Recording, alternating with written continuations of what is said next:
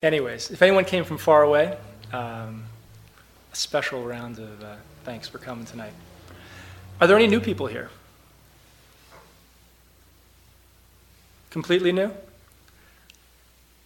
To the practice, or just to CIMC? Any experience meditating, or a little bit? Okay, good. All right. Well, hopefully in the talk tonight we'll get at some of the basic concepts of the teachings throughout, and not just work with the specific sutta or teaching. Perhaps we come here because there's a difficulty in life that we want to work with, or perhaps it's something that's perhaps we want to just grow and expand a bit in our minds. There's usually a couple of ways of coming into being interested in the Dharma teachings. Maybe you were just walking by. You came in, get out of the cold. I doubt it, though. The Buddha's teaching is likened to that of a doctor. And that's because you go to a doctor when you have a problem, and he diagnoses it, and hopefully he can help you heal. Right? So we're all doing that in a certain way, being here. Usually physical doctors work with the body, and we're working with the heart and the mind. That's what the Buddha works with. This doesn't look like much of a doctor's office, does it? You think you're coming to a doctor's office. But really it's sort of like that. Only thing is the doctor. All we got left of the doctor is a little statue up here. Where's the medicine, though? The medicine is in the teachings. It's been preserved very well for 2,500 years. And I'll do my best to distribute a little bit of it. Okay, it's my task tonight. Tonight's teaching is on the fire sermon, and it's something that we can all probably relate to in a very direct way inside ourselves, because we've all probably been burned in one way or another. And we can probably relate to the image of being burned ourselves. It's a burn. There's many popular ways of looking at it. Not so popular, but popular parlance. And we all probably commonly know that we burn others too. We might have habit patterns that over and over again we act out on. I certainly have patterns. And so that's really what this teaching gets at. Can you relate to that? Because everyone here feels like they've been burned in life, or that they burned others. Yeah. Have you ever found coolness in the face of burning? Well, that's what the Buddhist teachings are about. It's finding coolness in the face of that burning. But we start with the burn. The Buddha actually taught one thing. He taught suffering, or that which causes us problems, and the end of that, the way to get out. So that's how we frame all of the work that we do in a certain way. When we were kids, maybe we were told, we touched the hot stove and we were told by a parent that we shouldn't do that. Maybe we got that lesson pretty quick, right? It didn't take us too many times not to go back to the hot stove. But somehow it seems a lot more complex and difficult with the heart, matters of the heart and the mind. And it seems that we keep going back again and again and touching that hot stove. So what I want to explore with you tonight are some reflections on this fire sutta and why the burn keeps happening in our lives and ways that we can stop the burn. And so it's a pretty direct and strong teaching. It was actually the third teaching the Buddha ever gave, supposedly. Okay, so it's really one of the foundational teachings. And I'll read just from the sutta. We'll be going through the sutta in pieces throughout the time here. The sutta begins, monks, because he was actually teaching to a bunch of Brahmins, that's in old India, that were fire worshippers. And as with many skillful teachers, he taught in the words, the language, the parlance that would be most effective in terms of reaching his listeners. So supposedly he was talking to 1,000, you never know, 1,000 of these monks that were in a Brahmanical tradition, an old Vedic tradition in India. So he said monks. And again, they worshipped fire, so he used the imagery of fire. Monks, the all is a flame. The all. Let's explain that. The eye is a flame. The ears are a flame. All the senses are a flame. You went through each one. Okay? And the way that we respond to those internally. On fire with what? See, it's a very hard, direct teaching in the beginning. On fire with what? With greed. With aversion. And with delusion. Have many people heard those terms? Right? They're the three sort of things that burn our hearts. That's the way the Buddha described it. They burn our hearts and our minds. And they also obscure us from seeing clearly because they're like a filter that gets in the way of our experience. So he's saying that all of our senses, the way we interact with the world, okay, and how we process that internally, are on fire with greed and aversion and delusion.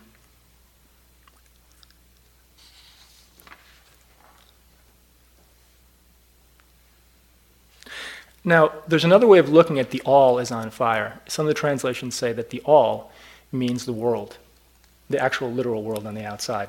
And that's another way that we can look at the teachings, which is the world is on fire. And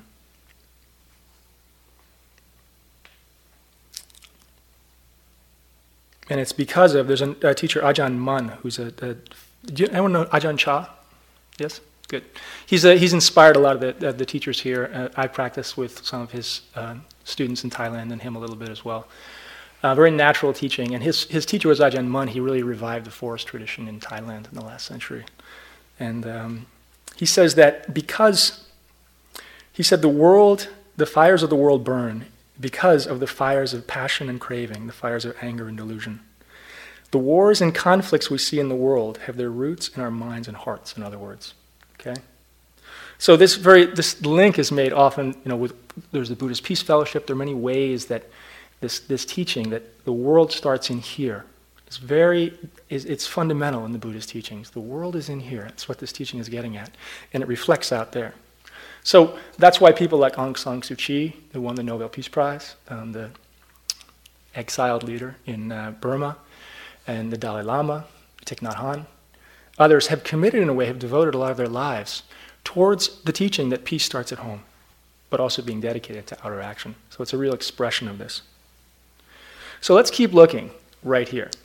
Okay? That's where we need to do the looking. So the sutta goes on and says, not only do the fires burn in the sense contact with the outer world, but actually with our minds as well. Okay, with the inner world. So it says, goes on and says, the intellect is a flame, ideas are a flame. So both the inner and outer worlds, it's all encompassing actually. It goes on and says the life cycle, everything we have in the life cycle, birth, old age, sickness, death, sorrow, lamentation, pain, grief, despair, as well as all the joys we have in life. It's getting better and better, isn't it? It's all on fire. There's nothing outside of our experience that is not on fire. That's where he starts from. In other words, the whole house is on fire. It's burning. Wow, you might think. I came in here, I thought I had a little problem with my friend or my boss, and I wanted to work on my mind state a little bit, and here you are saying the whole thing's on fire. That's a little bit like someone going to a doctor who works with the body, coming in with a minor complaint and being told they have a terminal illness. Doesn't sound like very good news, does it? But in the same way that the doctor that works with the body might say, oh no, it's bad news that you may have this terminal illness, but guess what? Since you came in and we diagnosed it now, we can take care of it. You can get in perfect health. And so that's what the Buddha is saying as well. He's saying that we have the possibility to be, if we work with practice slowly, that we can overcome, and we can overcome these, where the fires are burning at all the sense doors. We can douse the flames, and we can have real peace of mind and heart.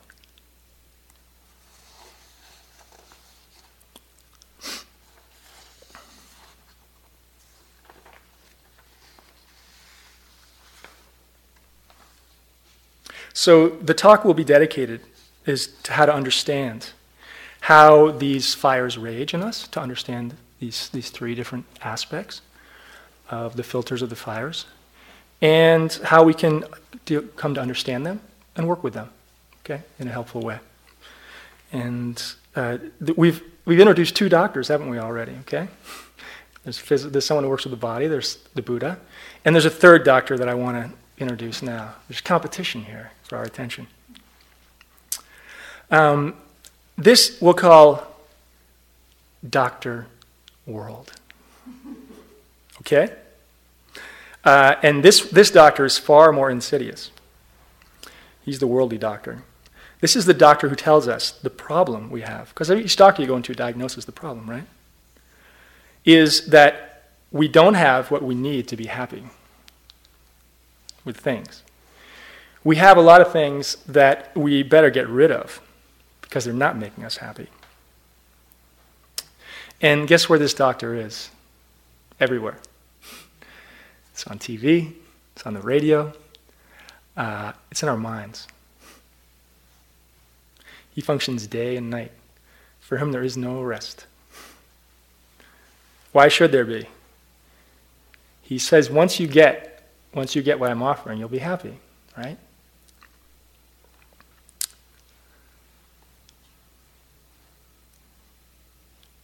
He knows that he's got us because we need things to live, don't we? And so we have to have things. We have to deal with things to live. But what he says is you need. He craves, he feeds on wanting things, and on the feeling that we have of lack. So he deals in the physical world with physical objects, but he's actually dealing with our hearts and minds as well, in the way that the Buddha does. So it's complex. He thrives on greed and hatred and delusion. Because let's look at those. What are those qualities of mind and heart actually saying? What is greed? It's pulling, right? It's wanting something. It's going after something. And what is aversion? It's pushing something away. And what is delusion? It actually breaks down into a couple of things. It breaks down into the notion of it's for me, it's all about me, and then we cling to that. So think about how all those things work in terms of our relationships to what we want in terms of objects. Okay? He keeps telling us, only if we get that one more thing, if we change one more thing out in our life, and it could be intellectual too, it's mostly physical things, but it could be knowledge in some way too, that just that one thing will be happy. He's engaged in the process of us trying to invest our energy in buying happiness, trading happiness, pushing and pulling for happiness. And what he tries to do is cover up the burns, emotional burns that we have in our hearts and minds. Instead of healing them, he tries to distract our attention somewhere else. He goes on. And we work mighty hard to keep him in business, don't we? His only job is to keep himself in business and to keep growing. So, we're all too familiar with hundreds of examples a day of how we're bombarded. If you buy this toothpaste, your love life will be better. Okay, maybe. Things like if you have this certain cell phone plan, it will actually make the quality of your family life and your social life better. And it's seductive. We're being seduced all over the place. Look, I get hitched into it all the time. I actually was watching, it's a silly example, but I was watching TV, and this will actually show a little bit how it works out. I was watching TV late night. You know, they have these Ginzu knives they try to sell it late at night. It's very silly. This was so... I don't even have cable. It's just like regular, one of the channels. And this was one of those Ginzu things, but it wasn't a Ginzu knife. They were trying to sell a two-sided egg flipper spatula. It had two sides. So it was great. It was a great concept, because then when you flip it over, it doesn't go splashing on the other side of the pan, or it won't, they show examples of flying out of the pan, all these wild things. So they say, I started to see this in my mind immediately. Now I want to show you how this works. Okay, we're going to get into how these things actually function. Okay, so look what my mind did. Look at the push-pull. Look at how these greed, hatred, and aversion work. I mean, greed, aversion, and delusion work. So first I thought, wow, I want this. It's going to make me happy. And I actually had this feeling in my heart of happiness when I saw myself owning this. Okay? I thought, this is great. And then what happened to my mind next? I thought the one I have is not good enough. I've got a regular, boring old spatula. It's just one-sided, and, who knows how much grease I've splattered on the stove because of this thing. Okay? So immediately look what my mind did. It went for something it thought it wanted, it held on to it, and it found happiness right there. This is it. It felt happy. And then immediately it pushed away. It pushed away what it had because it thought that wasn't good enough anymore. So there's the pull and the push right in there. It's functioning right there. And guess what else happened? These thoughts gladly didn't last too long. My mind thought, I'm going to be happy for this. My friends are going to want them too. And this is going to help my self-esteem if I get this little spatula. And just a little bit. When you get something really, look, we can all relate to this. You get a nice new toy, Even if it's ridiculous and you're going to throw it out, you'll look at it a month later, you say, why did I buy this thing? I never use it. We get it and we want to show it off, right? We feel somehow that it's special and that it's going to make us be special. Me, I'm going to feel special. Anyways, this didn't last long. Fortunately, I didn't pull out the credit card and go to the phone. I mean, I would have gotten 2 for 1. I'm sure they threw in a lot of extra things for free. But I didn't go for it. But you can see how it works. This is just how these energies work. So that's Dr. World. And guess what Dr. World feeds on? Look how my mind went from the past. It compared to the past, what was not, like somehow, all of a sudden, the old spatula wasn't good enough. And then I project out into the future. This is going to make me happy in the future. And I get temporary satisfaction by the image of what I'm going to buy in the present. But guess what happens? Why do we have to keep moving on from object to object? Because that temporary happiness in the thought of it, does it last? We'll get to that later, but in my experience, it doesn't last. Okay, that's why we have to keep going. So we have these movements in the heart and mind, and that's what keeps Dr. World in business. Okay? You can all think of your own examples, can't you? Yes? All right. So if Dr. Buddha and Dr. World were going to have a conversation, Dr. World might accuse Dr. Buddha of throwing away the things of the world that we need to be happy. Okay? But Dr. Buddha would perhaps respond. He even talked about in teachings for people like us that are lay people, there's happiness in things. You can get certain happiness and there's nothing wrong with them. What the thing is that the question is, what is the quality of your mind and how you choose and relate to things? Remember, it's all about the mind. Okay? It's all about the quality of our minds and experience. Because greed, hatred, and delusion, they're functioning everywhere, right? So if we compare Dr. World and a Dharma practitioner, Dr. World's going to be kind of happy. Even from the Buddha's description. He's saying it's at every level of our experience. These filters, these tendencies are there at a subtle level or a gross level. Dharma practitioner wouldn't be too happy. But the Buddha was actually a master of turning a bad situation into a good situation. Right? So how does he do this? Now, according to the sutta, if we carry on to the third sort of movement, the third part of the sutta, it says, the monk, how does he engage with these? Grows disenchanted, okay, with the greed, hidden delusion functioning at sense contact. Disenchanted, he becomes dispassionate. And through dispassion, he becomes fully released. Okay? So it's a very simple movement, actually. He becomes disinterested, dispassionate towards this whole project where greed, hatred, and delusion is functioning at the sense doors. And he becomes released. Released from what, we might ask? Simple, isn't it? The grip of greed, hatred, and delusion. Now the sutta goes on and says that he becomes freed from birth, old age, sickness, death, the whole package. No more becoming. But that's one way to look at it. But what's really practical, he doesn't say how to get there, though. Okay? Now, for some of us, actually, in our lives, let's just spend a minute with a practical. When you get fed up with something, sometimes, this is just what we can draw in terms of our world experience. Sometimes when you get really fed up with something, disenchanted with something, does it lead to change? Sometimes we can drop something. Like I had this example, I used to party a lot when I was in college, first couple of years. I was actually known as Chug King when I went to school out at Tufts. And one day, I was chugging a beer and I passed out, okay? And when I woke up, I quit. I just quit. I changed my life. I actually went to Europe and discovered yoga and meditation, came back and studied Eastern religion. When I graduated from college, I went off to Asia. But there was something in me that was ripe to change, because something in me became really disenchanted with the whole project.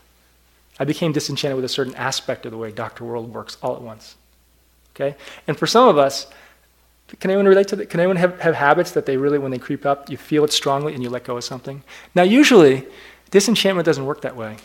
It just gives us the energy sometimes so we can mobilize our energy and we can work with something that's really troubling us slowly over time. Usually, and I won't go into, I have plenty of habit patterns where you slowly make progress and you slowly go back. That energy can be skillful, okay? But it's a tricky one. Because sometimes when we come to practice as well, in the Buddhist teachings as well, you can think that you can have like one too many bad hair days, and you can get depressed, okay? And we can feel not so good. And then sometimes we can even use these teachings to sort of support that worldview, a negative worldview. But that's actually not what the Buddha's getting at. Because when he says disenchantment here, what is he saying? It's with the grip of greed, hatred, and delusion. And how do we go about actually loosening that grip on our minds and our hearts? How do we do it? So what would it look like if we did it? What would it look like? There's a wonderful teaching which Larry talks about sometimes. It's a very pithy teaching that the Buddha gave as a wisdom teaching. Very simple. He said, in the seen, just the seen. In the heard, just the heard. In the felt, just the felt. What it means is in the cognized, just the cognized, etc. All the sense doors, just simply being fully in experience. Now what would that look like? That would mean that there's no push-pull in the mind. Right? There's an orientation towards the center. We're not drawing from the past, projecting into the future. It's right here. We're fully, cleanly experiencing life right here. Does that sound like relief? So one of the ways we suffer, it's not just the torments of the heart, it's being cut off from life. It's being cut off from the process of our own life. Look, all this snow we have. Have you really enjoyed the snow? Really cleanly, taken in the fullness of it? Great, good. So that's an example when the senses are clean, they're not being pulled here and there internally. We're present, we're fully open to the experience. And what happens in that moment? Is there kind of nourishment that happens when we can do that? So that's what it's talking about. It's called the Dharma track. It's called opening up to the Dharma track, and the teachings are about how to do that. It doesn't say throw out, actually. We're not even trying to put out Dr. World out of business. We just don't have sky-high profits. Sure, he can be in business. Sure, we need things to live. But we don't want him to control our minds and hearts. Okay? So we want to be able to access that place of being cleanly, directly in life, and not split off from it. So that's, for me at least, that's one of the greatest ways that suffering comes into life. It's alienation from oneself, from people that one's close with, and other situations. It's like not fully meeting life. So these are filters that get in the way of that. And so how do we access this in the seen, just the seen? It's through the capacity to see into experience very cleanly, moment by moment. That's what we're doing here. It's called insight meditation. Insight means special seeing, or it means seeing into. Okay? It means seeing into. And then when we do that, when we see into experience cleanly, the nature of that experience actually arises, it moves, it changes, and something else in the mind and the heart opens up. So just do an experiment. You've heard it a million times. But listen, I'm going to strike this little bell once. And I want you to see if you can hear it just fully, cleanly until it's totally done. Okay? Just stay with it until it's absolutely finished.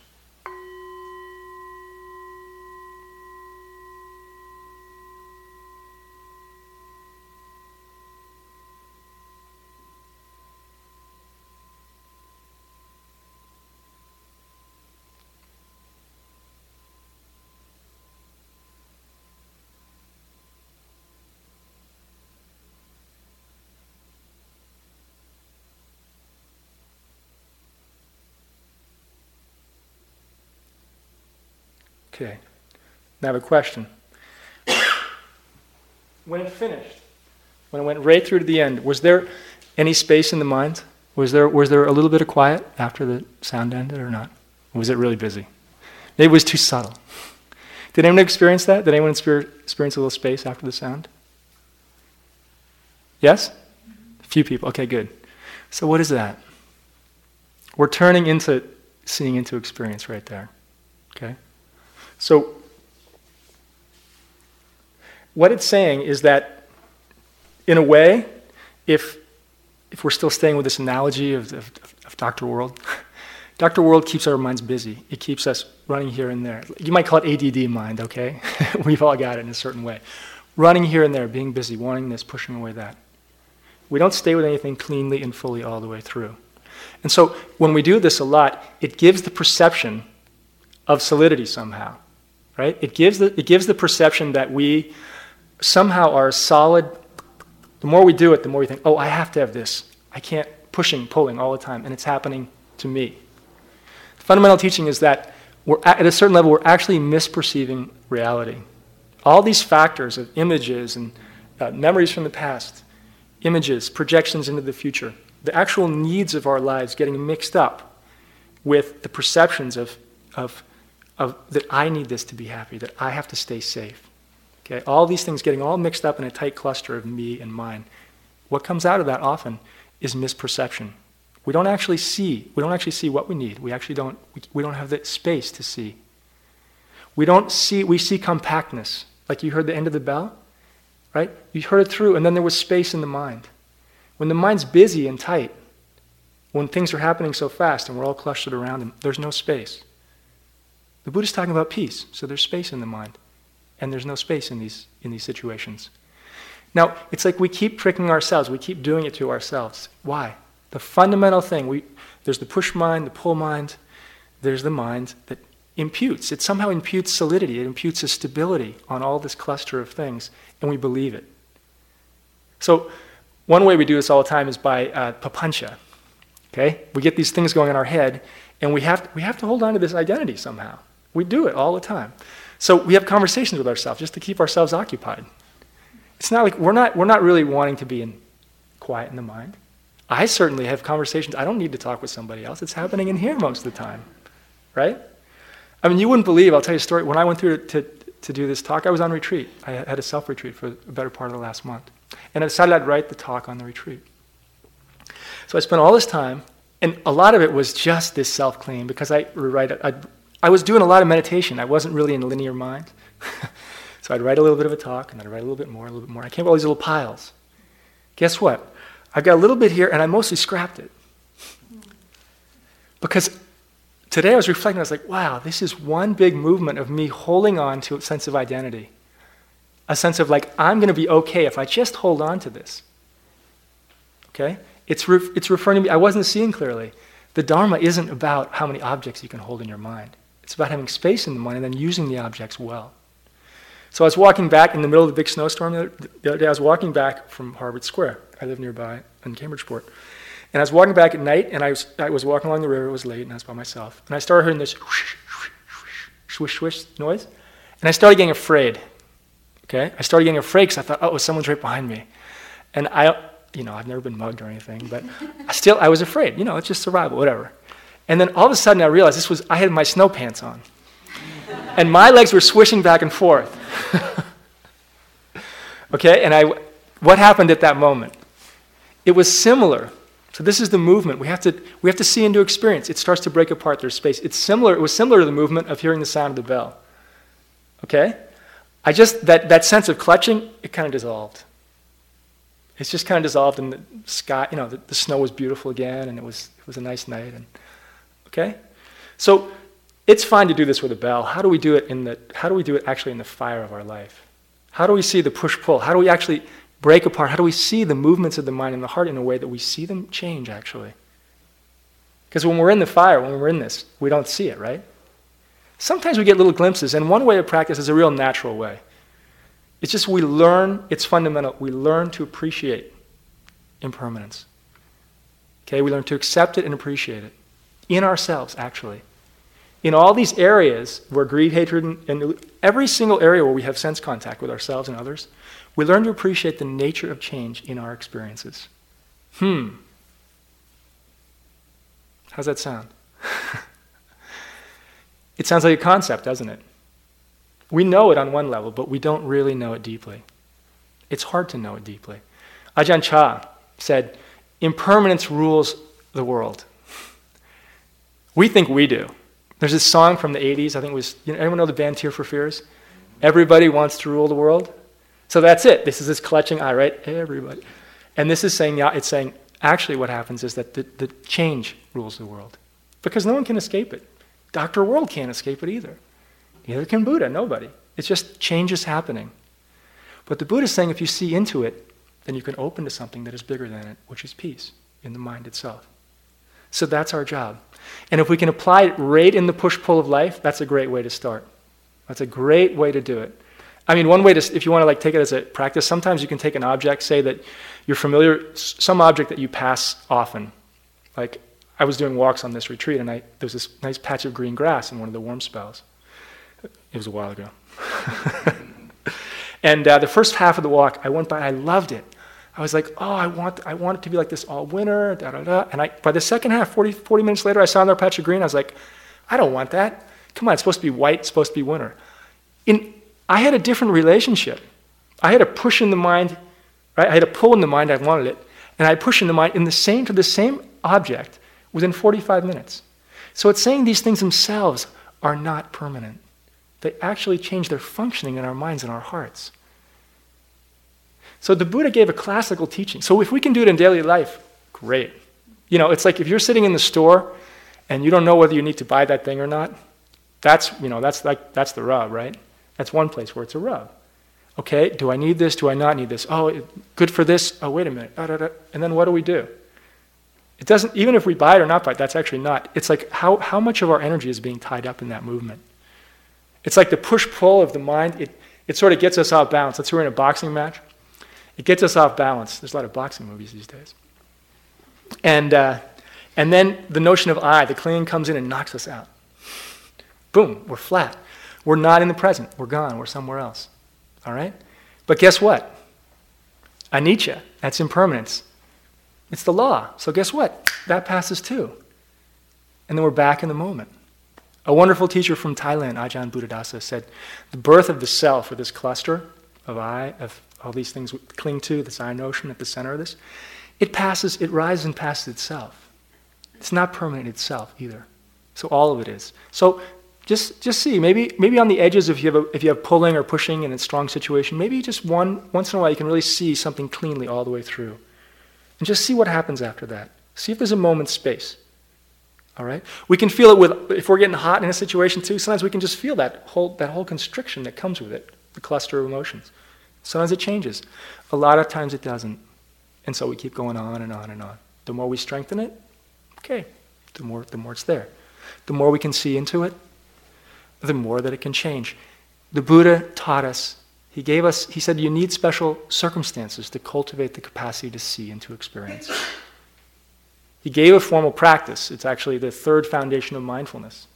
It's called citta, which means mind, cittanupassana, or looking into the actual movements of the mind, the heart, as a practice. So you could actually watch the movements of greed, of aversion, of delusion, or any number of things. Now, that's not the first foundation of mindfulness, right? That's the body. Or the second foundation of mindfulness, which is feelings, pleasant, unpleasant. Those are more easy to access, generally for most people. So when we work with the mind directly, the Buddha is saying you need conditions to do this. He's saying that for the whole path, actually. So how do we create the conditions? And that's what I would like to spend the rest of the talk on, is how did the Buddha actually talk about creating these conditions? And so what he did is he talked about, we know these, right? There's three trainings that he talked about. And one is that we want to create in our lives kind of a simplicity. Because you notice there's two basic movements here. There's the movement of clutter. There's the movement of being preoccupied with past and future. And there's the movement of the mind that can stay with something and see its impermanence. And so to do that, we have to give ourselves space. And the way that we give ourselves space is, one, we take a look at how we're actually living our life, our whole life. It's called the ethical component. It's called sila.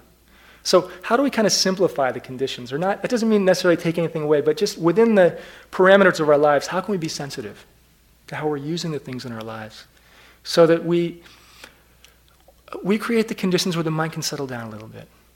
Okay? So for myself, one way I do this is I work with yoga. To me, it's always been a wonderful way to balance my body internally and work with my internal systems and be in health. It's been a compliment. So that's like just sort of taking care of my internal house, finding a balance there. Relationships, there's many levels of it. But it's where the teachings, it's the foundation that's really important. And then from there, we work with what? With concentration, with stilling the mind, with working to calm the mind down a little bit. And then we can see when the mind's a little calmer. So some people, when I rang the bell, you didn't get the pause at the end, right? Okay? Probably not. Your mind might have been somewhere else. Your mind might have been caught up in something. So that means the mind wasn't probably in a very quiet place. So concentration, that's what we do with our object. We work with the breath, we work with the body, we work with any number of different things to help calm ourselves down. And from that place of calm, we can see more easily. We can appreciate impermanence at a more moment-to-moment level in a way that can open up those spaces in the mind and the heart. Okay? So there's an analogy to describe the way to describe this. I kind of like when I was thinking about it. It's like a stage set. Okay, let's say, just going back to since we're working with the push-pull mind, right? The pushing away, the pulling mind, and the mind that clings, a sense of I. That there's a stage, and on the stage, we have the actors are let's say greed, hatred, and delusion. Okay, they're the main, and they want to take over the whole stage. And mindfulness wants to get in there and kind of maybe make a little more space in there so we can see them clearly. But the mind, listen to it. So the analogy is the stage itself is the mind. Okay, that's the space of the mind. There's a certain amount of that's the space of the mind. And the only reason that we got these actors of greed, hatred, and delusion to be on the stage, okay, the only reason they came on there is because we had ethics. We had the surround so that they actually stayed in one place. We got them corralled a little bit so we could take a look at them. Otherwise, they're running everywhere. We've got, if we don't take care with our life, it's gone. It's just everywhere. It's fine, and that's fine if we want to, You got to be careful. Whatever doctor you want to go to, we got to choose our doctors wisely, but we can choose any way we want. So we've got the stage, right, which is the ethical surrounds, and then we've got the characters on it, and the props. There's the stage is filled with props too, and that's the objects. That's the objects that buying this and pushing away that. And greed, hatred, the reason that the sutta is laid out in terms of its relationship to objects is because we feed on objects, is that greed, hatred, and delusion, they work with objects. Okay? That's how we get this seduced. It's by objects in the mind and in the outside. There's nothing wrong with the objects themselves. But that's where they get their strength. The problem is that delusion means they get their strength there, but they take our strength. They take our life force. Did anyone see the movie The Matrix? Okay, it was a good movie. I actually saw it twice. But there's a scene in it when, you know how the whole matrix is upheld? You get these life forms, right? I don't like the image at all, but it fits with this. You get these life forms and you stick them, they all get stuck in they're not little cells, what are they? Little locked in cubicles or something, like chickens or something, I don't know. They're all locked in there, so they're human beings, okay? And and what they do is the matrix is maintained by, the matrix sucks the life force out of them, right? It's like the life force of human beings is keeping this matrix alive, but human beings aren't alive. And that's what the image is. That's what the Buddha even said. It's better to be alive one day fully mindfully than it is 100 years. The image of the Buddha was someone who was awake, okay? So just on this level of the Dharma track that we're talking about, this clean, crisp relationship to life, he's saying that we get sapped, our internal energy gets sapped if we invest our happiness in the objects that we relate to internally and externally. If we actually put our self-worth in those objects, rather than in the quality of the mind and the heart itself. That's the basic tension that's going on. Nothing wrong with the objects. So then we're feeding. That's like the objects on stage. They're feeding greed, hatred, and delusion. So inside of us, this is all going on, right?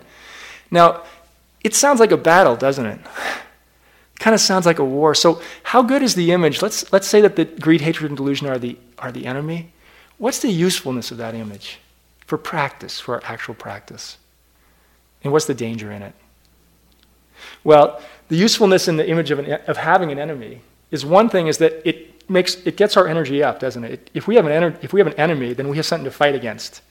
So we can get aroused. Okay, we can get our forces together to fight that enemy. The problem with having an enemy is, on one level, is that oftentimes we give strength to the enemy. When we try to fight it, we're actually giving it energy as well. We're putting our energy into that, into creating an enemy. And if delusion's involved, if we're ignorant, if we're not seeing the situation clearly, then there actually might not be an enemy really there in the way we perceive it to be there. But we're putting it on there, so our energy is going to fight something. So that's that's the danger in it. The strength is it can give us energy. But if we don't see clearly, then it can actually give energy. It's like if we say greed, hatred, and delusion is the enemy, then it's like, let's say terrorists are the enemy, okay? It's like greed, hatred, and delusion, all these little terrorists running around inside of us. They're inside of us. And so how much energy are we going to give them? How much energy are we going to give to them by making them an enemy? Okay? We can get energy to work against them. That's important sometimes. But there's a danger in it. So how about the other side? What good is it to make friends? Okay? What do you think? Do you think it's a good idea to make friends with these forces in us that we might, we think are ruining or getting in the way of us living crisp, clean lives? Well, it's great if we can do it. It's great. There's a Rumi poem, I think, that says, welcome everyone in. Invite everyone in for tea. So when the mind's in the right place, when the conditions are right, yes, okay, the mind is clear and strong. What happens if we're not in the right place and we invite in? And say greed, hatred, and delusion here, the way I'm using it, how does it come out? It comes out in our conflicted emotions. It comes out in the impulsive natures that we have that really, that our behavior patterns are thinking that's over and over again. It's not just an external objects. It's not objects of the mind and the heart too. Okay? It's really important to remember. So what happens if we're not strong enough and we're not open enough and we can't see clearly and we invite them in? Well, first they might come in and they might just not want to leave when we tell them it's time to leave, right? Then they might drink all our tea. And and if they really get established, they might take over the whole house. They might try. They might even try to wreck the place. So we got to be careful as well. If we're in the right place, yes. What we really want to do is see them clearly. That's really what we want to do. And so how do we do that? How do we see them clearly? We learn to appreciate. It's really simple again. We learn to appreciate the fact of their changing nature. And the way we do that is we learn to appreciate the space around them as well. Now let's say we're engaged, let's say we're still on stage and we're engaged with these things, and let's say we invite them into the house and they're running amok. What do? Well, then we go to, let's say we're watching, let's say we're doing practice, and then we decide to start looking. We're not just watching the breath, we're opening up. And we get overrun. What do? Well, the image of a forest fire? What is one way to stop a forest fire from spreading in one direction? You create a fire break, right? So when you have a forest fire, you cut down the trees in a certain area, around the outside, so the fire can't jump to the other side, right? So in a way, that's what our concentration, our samadhi does. If the fires are burning inside of ourselves, our thoughts, our repetitive thoughts, whatever, if it's something has really got a hold of us, and if we can come back to our breath or to whatever we're using and create a space, then guess what? Temporarily, we're free from them. It's not going to put out the fire. Okay, the fire can spread in other directions still. We need the cool rain of wisdom to do that. But what it can do is it can stop the spread. And the cool rain of wisdom comes from what? It comes from this capacity of the heart to be open enough when the conditions are right, so that we can allow whatever is there to come up, and then we start to see it in a different way. So let's say that on the stage, the characters of greed, hatred, they look really fierce, right? And they're going back, they're running behind objects and getting lots more fuel, and they're coming out, showing themselves. Well, slowly we'll take away, if we start to create a little more space, then we'll take away their objects that they hide behind, that they feed on. We won't give them our life energy, like in the image of the matrix. We're not going to give that to them anymore, because we're going to replace that with mindfulness. That's going to be in our minds. We're going to be resting in our hearts and minds instead of in objects. When we start to do that, the objects that they feed on, there's not so much clutter in the mind. They're not there. And we start to see them more clearly. They reveal, they start to show themselves. Maybe it ends up they'd be like the emperor's new clothes. Maybe there's nothing really there so substantial. One of my teachers that I worked with for many years, and I like very much, Joseph Goldstein, has this wonderful image at Halloween that these things that say we'll call, again, push-pull minds, eye-clutching minds, that they're like kids at Halloween. They come all dressed up. They come all dressed up in scary outfits, Oh, if I don't, whatever, if this person I'm in a relationship with doesn't act this way, then my mother left me when I was 4, and I'm going to be alone the rest of my life. Whatever, there's something that we're clutching to, some really fearsome image that we hold, and it's being imputed on experience now where it really doesn't match. Right? So that's like one of these kids all dressed up, coming up. But we see it. We see it's a kid just dressed up. Oh, okay, that's not real. There's some energy there, some life force there. That's what's there. But I don't have to believe this. That's where we start, it's like when I was walking in the snow and I got over this. I was perceiving clearly at that moment. Okay, it's an energy. It's a scary energy. Or it's a pushing mind. It's a pulling mind. It's a sense, okay, I feel solid here. But that's all it is. So when that happens, when we start to see that, okay, they're kids, they're life forms. We can have a relationship with them, right? We can actually have a relationship with these parts of ourselves. So in a way, nothing actually has to be left out.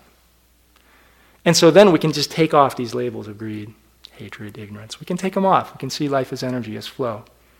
Because really everything, it's changing, and there's space in the mind.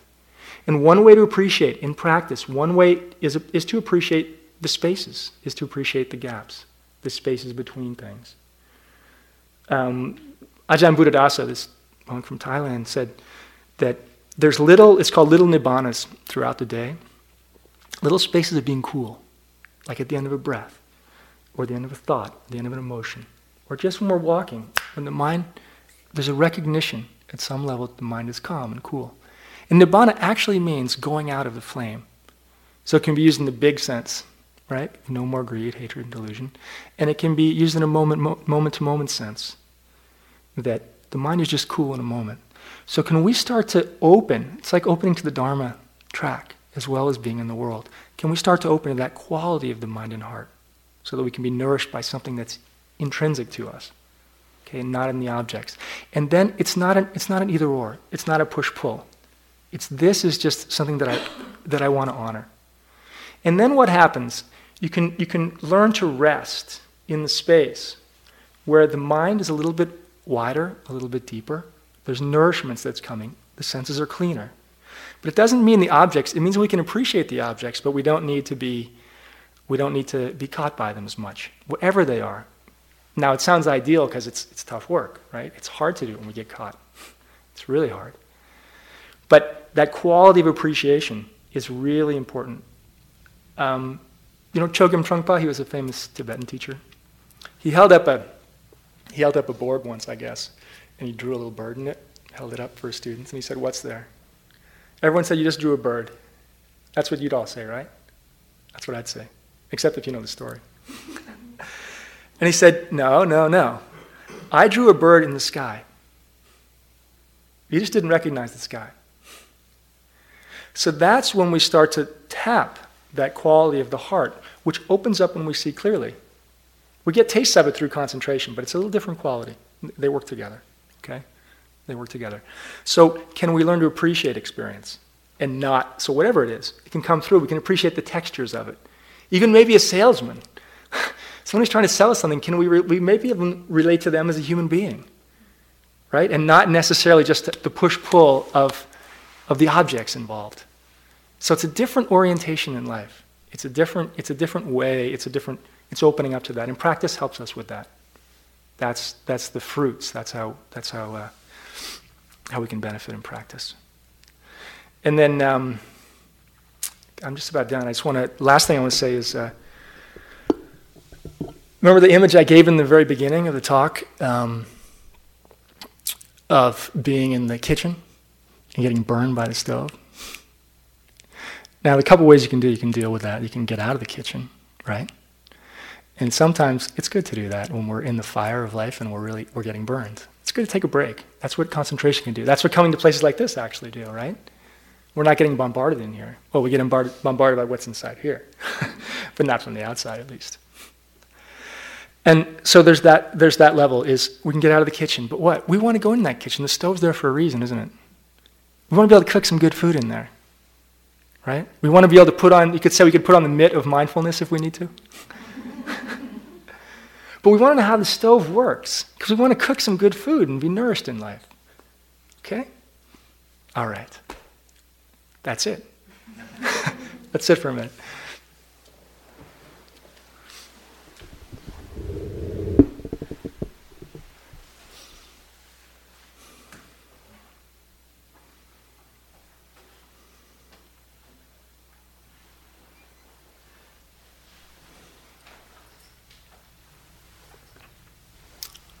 Okay. All right. So again, thank you very much for coming out on this cold and snowy evening. And for those of you who want to go now, it's a good time. And if you'd like to stay for question and answers, we've got about maybe 20, 25 minutes. If you have any questions about the sutta, the teaching, or anything else, I'd be happy to do my best.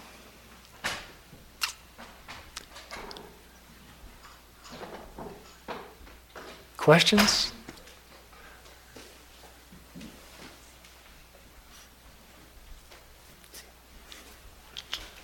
Please. You said this was possibly the Buddha's third sutra or teaching. What were the first two? What, I look like a Buddhist scholar here? From what I understand, okay, I'm not a Buddhist scholar, okay? And hopefully the talk was aimed to be really a practice talk as well.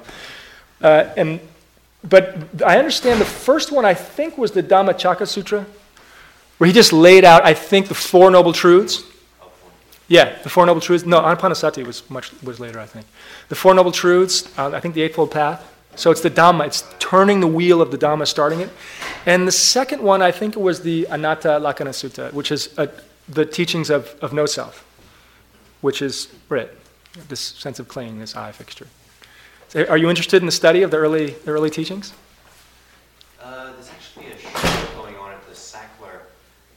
They actually have copies of sutras from thousands of years ago. Okay. So these are like 2,600 years old, these teachings. So it's from the Theravada tradition, the early, sort of in the early Pali Canon they were put down in. So yeah, but that's my understanding. And if you want to ask Thanissaro Bhikkhu, who comes next week, he's the expert. So I got it wrong, but I think that's the order. Please. See if I can phrase my question. Okay. Yeah, Buddhism, what Buddha said, all this stuff about little people that are in our minds and finding the quiet space. Mm-hmm. It's all a good fantasy and a good metaphor, one that I really get behind. What I wonder about is how you would talk about what did happen. You touched on it, like when I was 4 years old, my mother left me, whatever. Mm-hmm. You see so many people that really can't find any space because they are overwhelmed by the tragedies that occurred to them.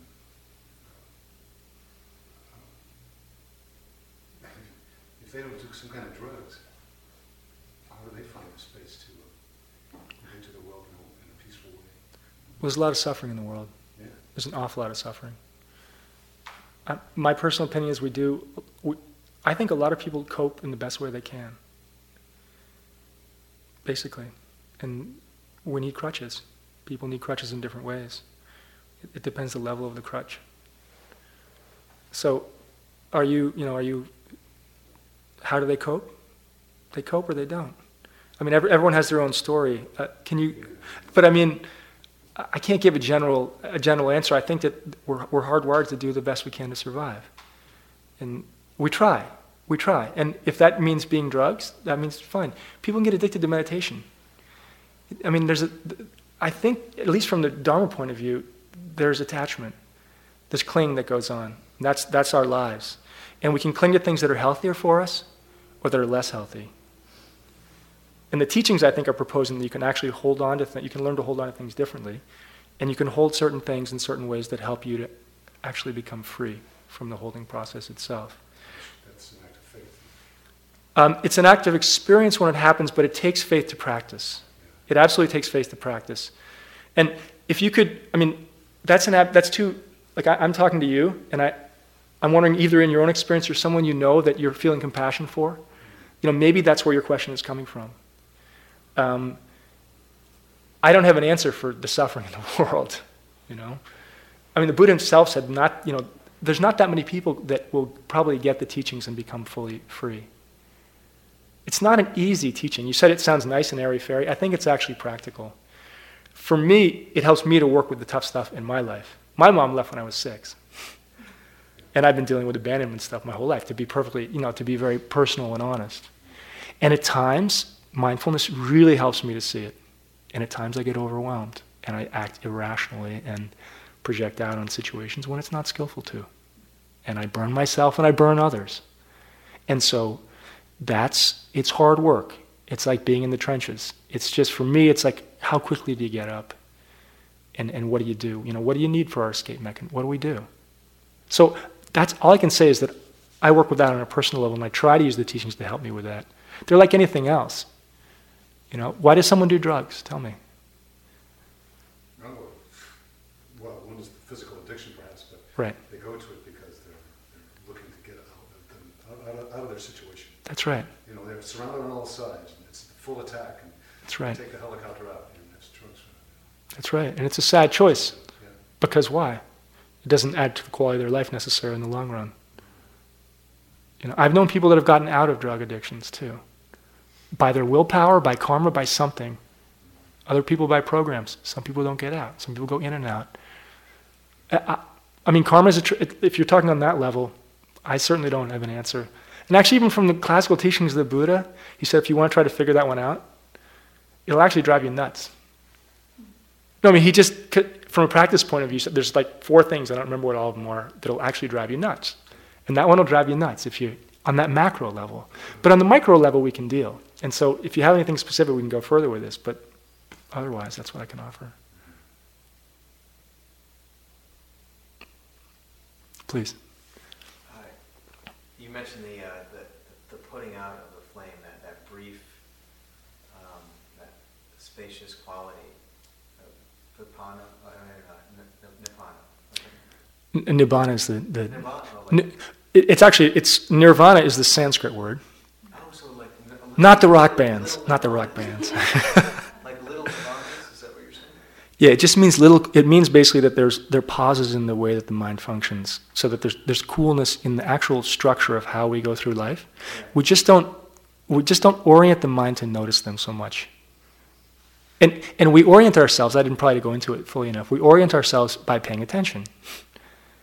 It's clear. It's like, why did you hear this pause after the bell? Because you paid attention to it, right? There was a full experience of it. Yeah. So have you noticed that in your own life?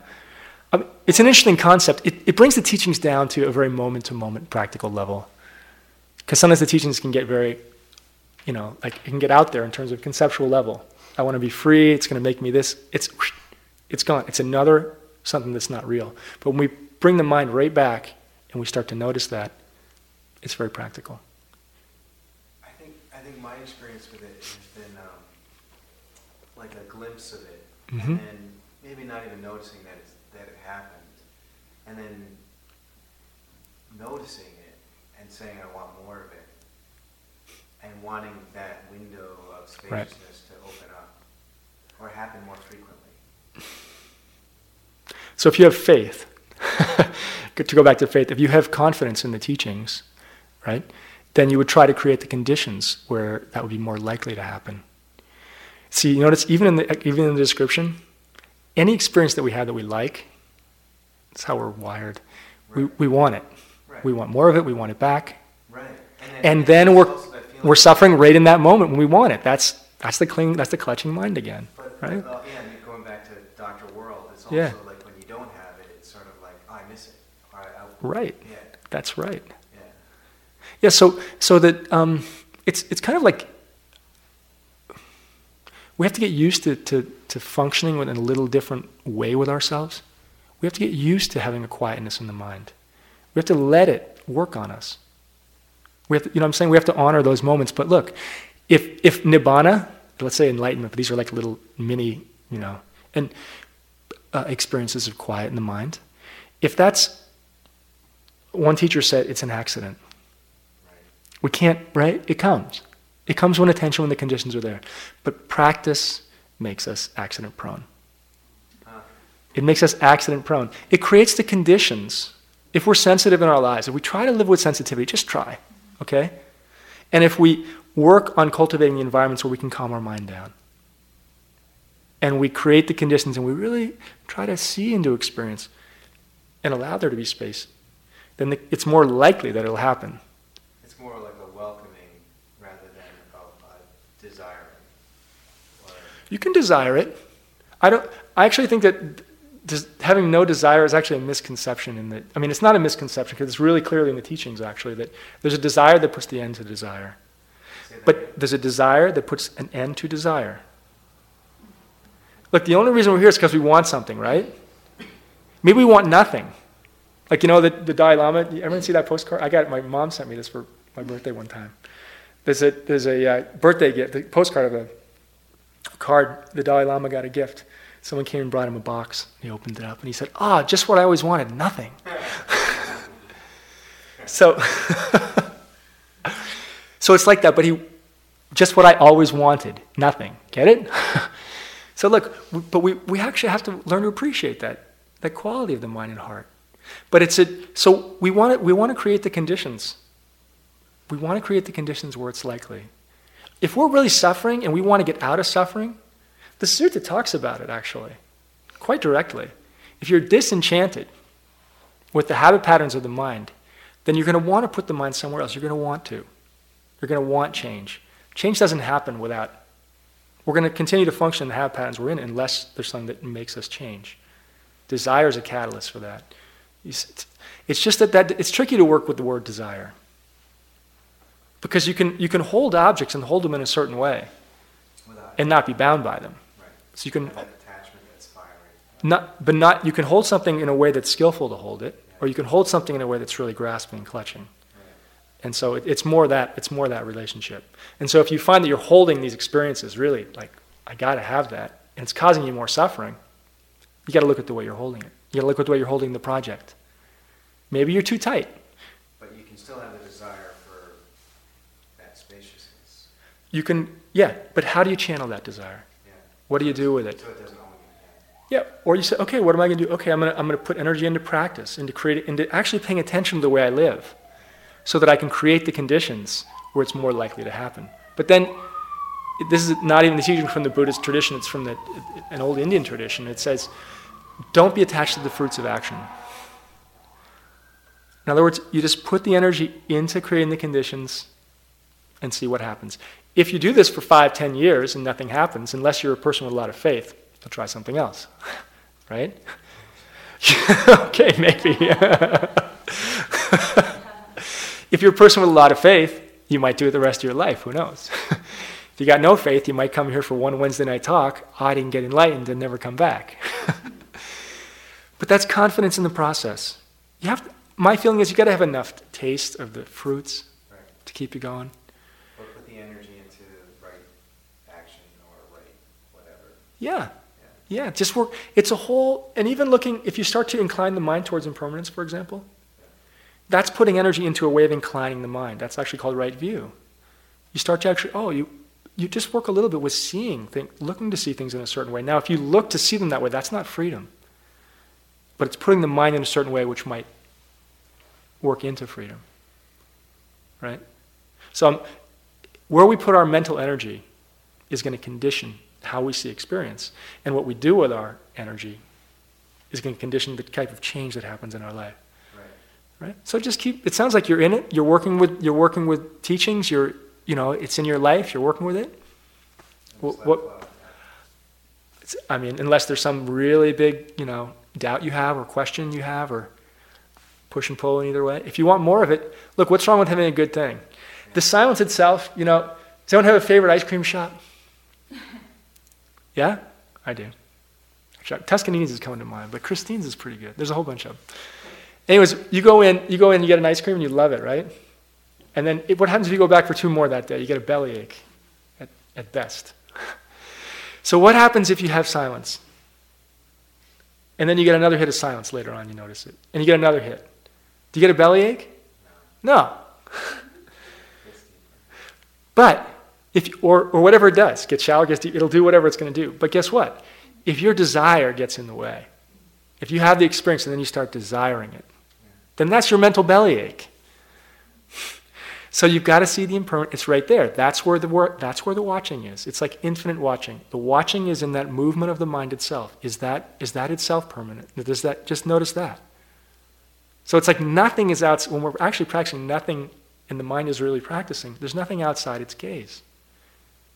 It's just in the same way that the sutta was talking about, there's no place where push-pull, clutching mind can't function.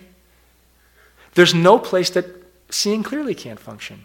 There's no place freedom can't function. It's infinite. The possibilities are infinite. But we have to keep the mind in that mode of watching, of being interested. That's the passion. Talk about dispassion, for me, that's where the passion is. That's where the teaching's leading to. It's a quiet, like Larry talks about, it's a quiet passion. It's the passion in observing and seeing what happens in that movement.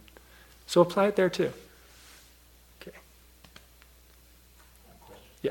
Is it fair to say that during breath awareness meditation, you're substituting, the sensation of the breath for other types of thoughts, which might be, aversive or, desirous or something like that?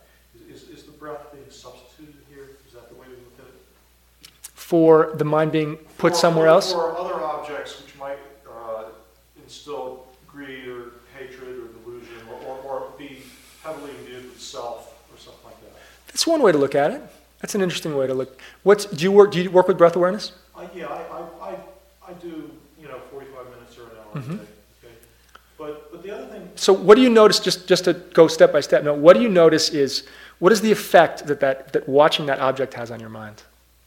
Watching the breath. Just notice in the process of it afterwards. Okay. So it's a calming object. You can concentrate, whatever object we concentrate on, it's like we kind of pick up the energy. There's an interface. It's like in science, if you're doing an experiment and you work with something, you actually, there's a transfer somehow. Like if you're studying something, you change that by the nature of your looking at it. It works, basically there's an interchange. So if whatever you concentrate on, that has an effect on the mind. It's very simple. So that's why breath is chosen a lot. I think you put it pretty well. It's not better or worse. It's just that object has a nature of neutrality, of calmness generally. And it's a natural object, so we don't have to create it. There's a lot of advantages to it. The other thing is that it can be used as an object of wisdom as well. An object of what? Of wisdom, not just of concentration. If you see clearly, you can see the beginning, you can see the changes in the breath itself. And in watching the changing nature of it, that itself, not just as a concentration object, but that can open up the mind itself. I mean, it's said that the Buddha actually got enlightened on it. I don't know, of watching the breath, but I really don't know. But there's a little second part to it. Please, of course. So let's say now you have another type of practice in which you're really not watching the breath. You're more or less watching whatever comes up. Sure. Okay? Choiceless awareness, something like that? Pardon? Choiceless awareness, or? Perhaps. Okay. The guy who was a Soto Zen practitioner here a few months back, mentioned that was what he did. Sure. Okay? That was my first school I practiced in, yeah. Then I was curious about that, right? Because I was thinking to myself, okay, so what, in that kind of a practice, if greed, hatred, or delusion comes up, how are you substituting something else for them? You see what I'm saying? It confuses me a little as to what that means or what it is. Okay, so if it's a pure concentration practice, okay, then you're taking an object and you're focusing on just that object. That would be the breath. If you're doing a Soto practice, all right, and there's two ways to practice with concentration. One is to pick a specific object, and then one is to take no object. It actually goes to the Diamond Sutra as a Mahayana, a later school of Buddhism. It means you take nothing. It means don't let the mind alight, rest anywhere. Basically, it's a very high teaching. Because to do that well, just sit without any object, the mind has to be brilliantly quiet and still to actually do that. So what it turns out being is a kind of sort of vipassana practice. Not really. You just let the mind be big, you're sitting, and then whatever comes through, you just don't attach to it. What's motivating my question here? Yeah. If you're watching the breath, if your meditation breath awareness meditation, I mean, at some point when you're dying, that breath is going to stop. Right. Okay? Yeah. And, at that point now, you're going to perhaps, be supplying, in any sensory deprivation chamber, the brain starts to supply its own stimuli, all kinds of crazy hallucinations or anything. If you put somebody in a flotation tank, okay? Have you done this stuff? I haven't, I read about it. We're getting out there. But the point is this, so if the breath stops, now you've got another situation. Has your breath stopped in meditation? Never. Okay, we're But the point is that we talk a lot about dying here, and the Dalai Lama talks a lot about the stages. No, it's a good, of good. That's a good reflection. And so I was just wondering what meditation is under circumstances, if you've done the breath all your life, well, what's meditation under other circumstances then? You see, that's sort of what's motivating my question, right? Okay. And I recall the Soto Zen guy saying, well, we don't watch the breath. Right. Okay, good. Watch whatever comes up. Good. That's great. Now I understand your question. So if you look at the overall picture of practice as I understand it, the breath prepares the mind to be still. That still mind then is fit to be with whatever arises.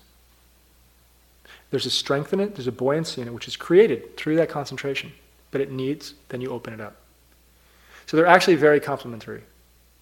For example, you watch with the breath, and at a certain point, and it's the practice that's done here as well. And you can work that way. You do the breath for a while, you open the attention up. Calm down some, open it up. Okay? And then if the mind gets very scattered again, right, and you bring it back in. So ideally it's preparing the mind. It's preparing the mind. The breath itself leads other places. Right. Well, like for instance, with mental noting, when things come up, you try not to get identified or attached with them. Let's say a thought comes up, right? So sometimes people want to note it. They say, well, that's a fantasy of the past. Okay, it's a thought. So it's a third practice. Yeah. That's noticing the rising and passing away of experience. It can be used as a wisdom practice. It could also be used as a concentration practice in a certain way, so that when things get close and you notice them, they don't overwhelm you. And you create like a little shield, like that mindfulness glove we had with the stove, right? You create that. That's another way that noting can be used. These are all different techniques. What I recommend is that whatever you're working with. I just watch the breath. The other stuff is very peripheral to me. Okay, so it sounds like it's more at this level, an intellectual interest. Yeah. But look, practice prepares us to get into death. Practice prepares us. Some people actually do practice their whole life, so they'll be prepared in their minds for the moment of death. That's one way to look at practice. And then you can take it and you can say, look, we're being born and dying every moment. Are we showing up for our life now? The more we show up now, the better we'll be prepared to show up then. That's that's what the practice says. So if we can really cleanly be with the breath and then use that to move through life in a way where we're really present, then we're going to show up for that way when we die. There should be life before death, as well as life after death. Well, it's just preparing the mind. It's just looking at the quality of the mind now, and whatever habits we strengthen now, it's more likely those will be present at the time of death. It's really what it's about. So if you start practicing when you're 20, you'll have that much time. If you start practicing whatever it is, you'll have that, and whatever energy you put into it, that's the momentum we build up. We carry that into when we die, our dying moment. Simple. It's not really a question, but that last image of the thing that burned us in the beginning, of going back to it and it being the source of something great, something positive. It's just such a nice image. I'm just thinking of some of the things that have been really hard for me, also being things that lead me to my practice and that lead me to those spaces. So, thank you. Well, thank you for that comment. I think we'll close with that. That's a good reflection. Okay, thank you all for coming, and travel safe.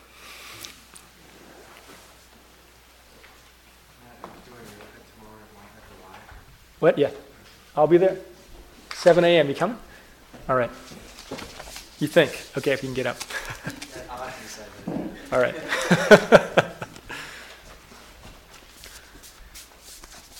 I hope the Dharma has warmed you, but not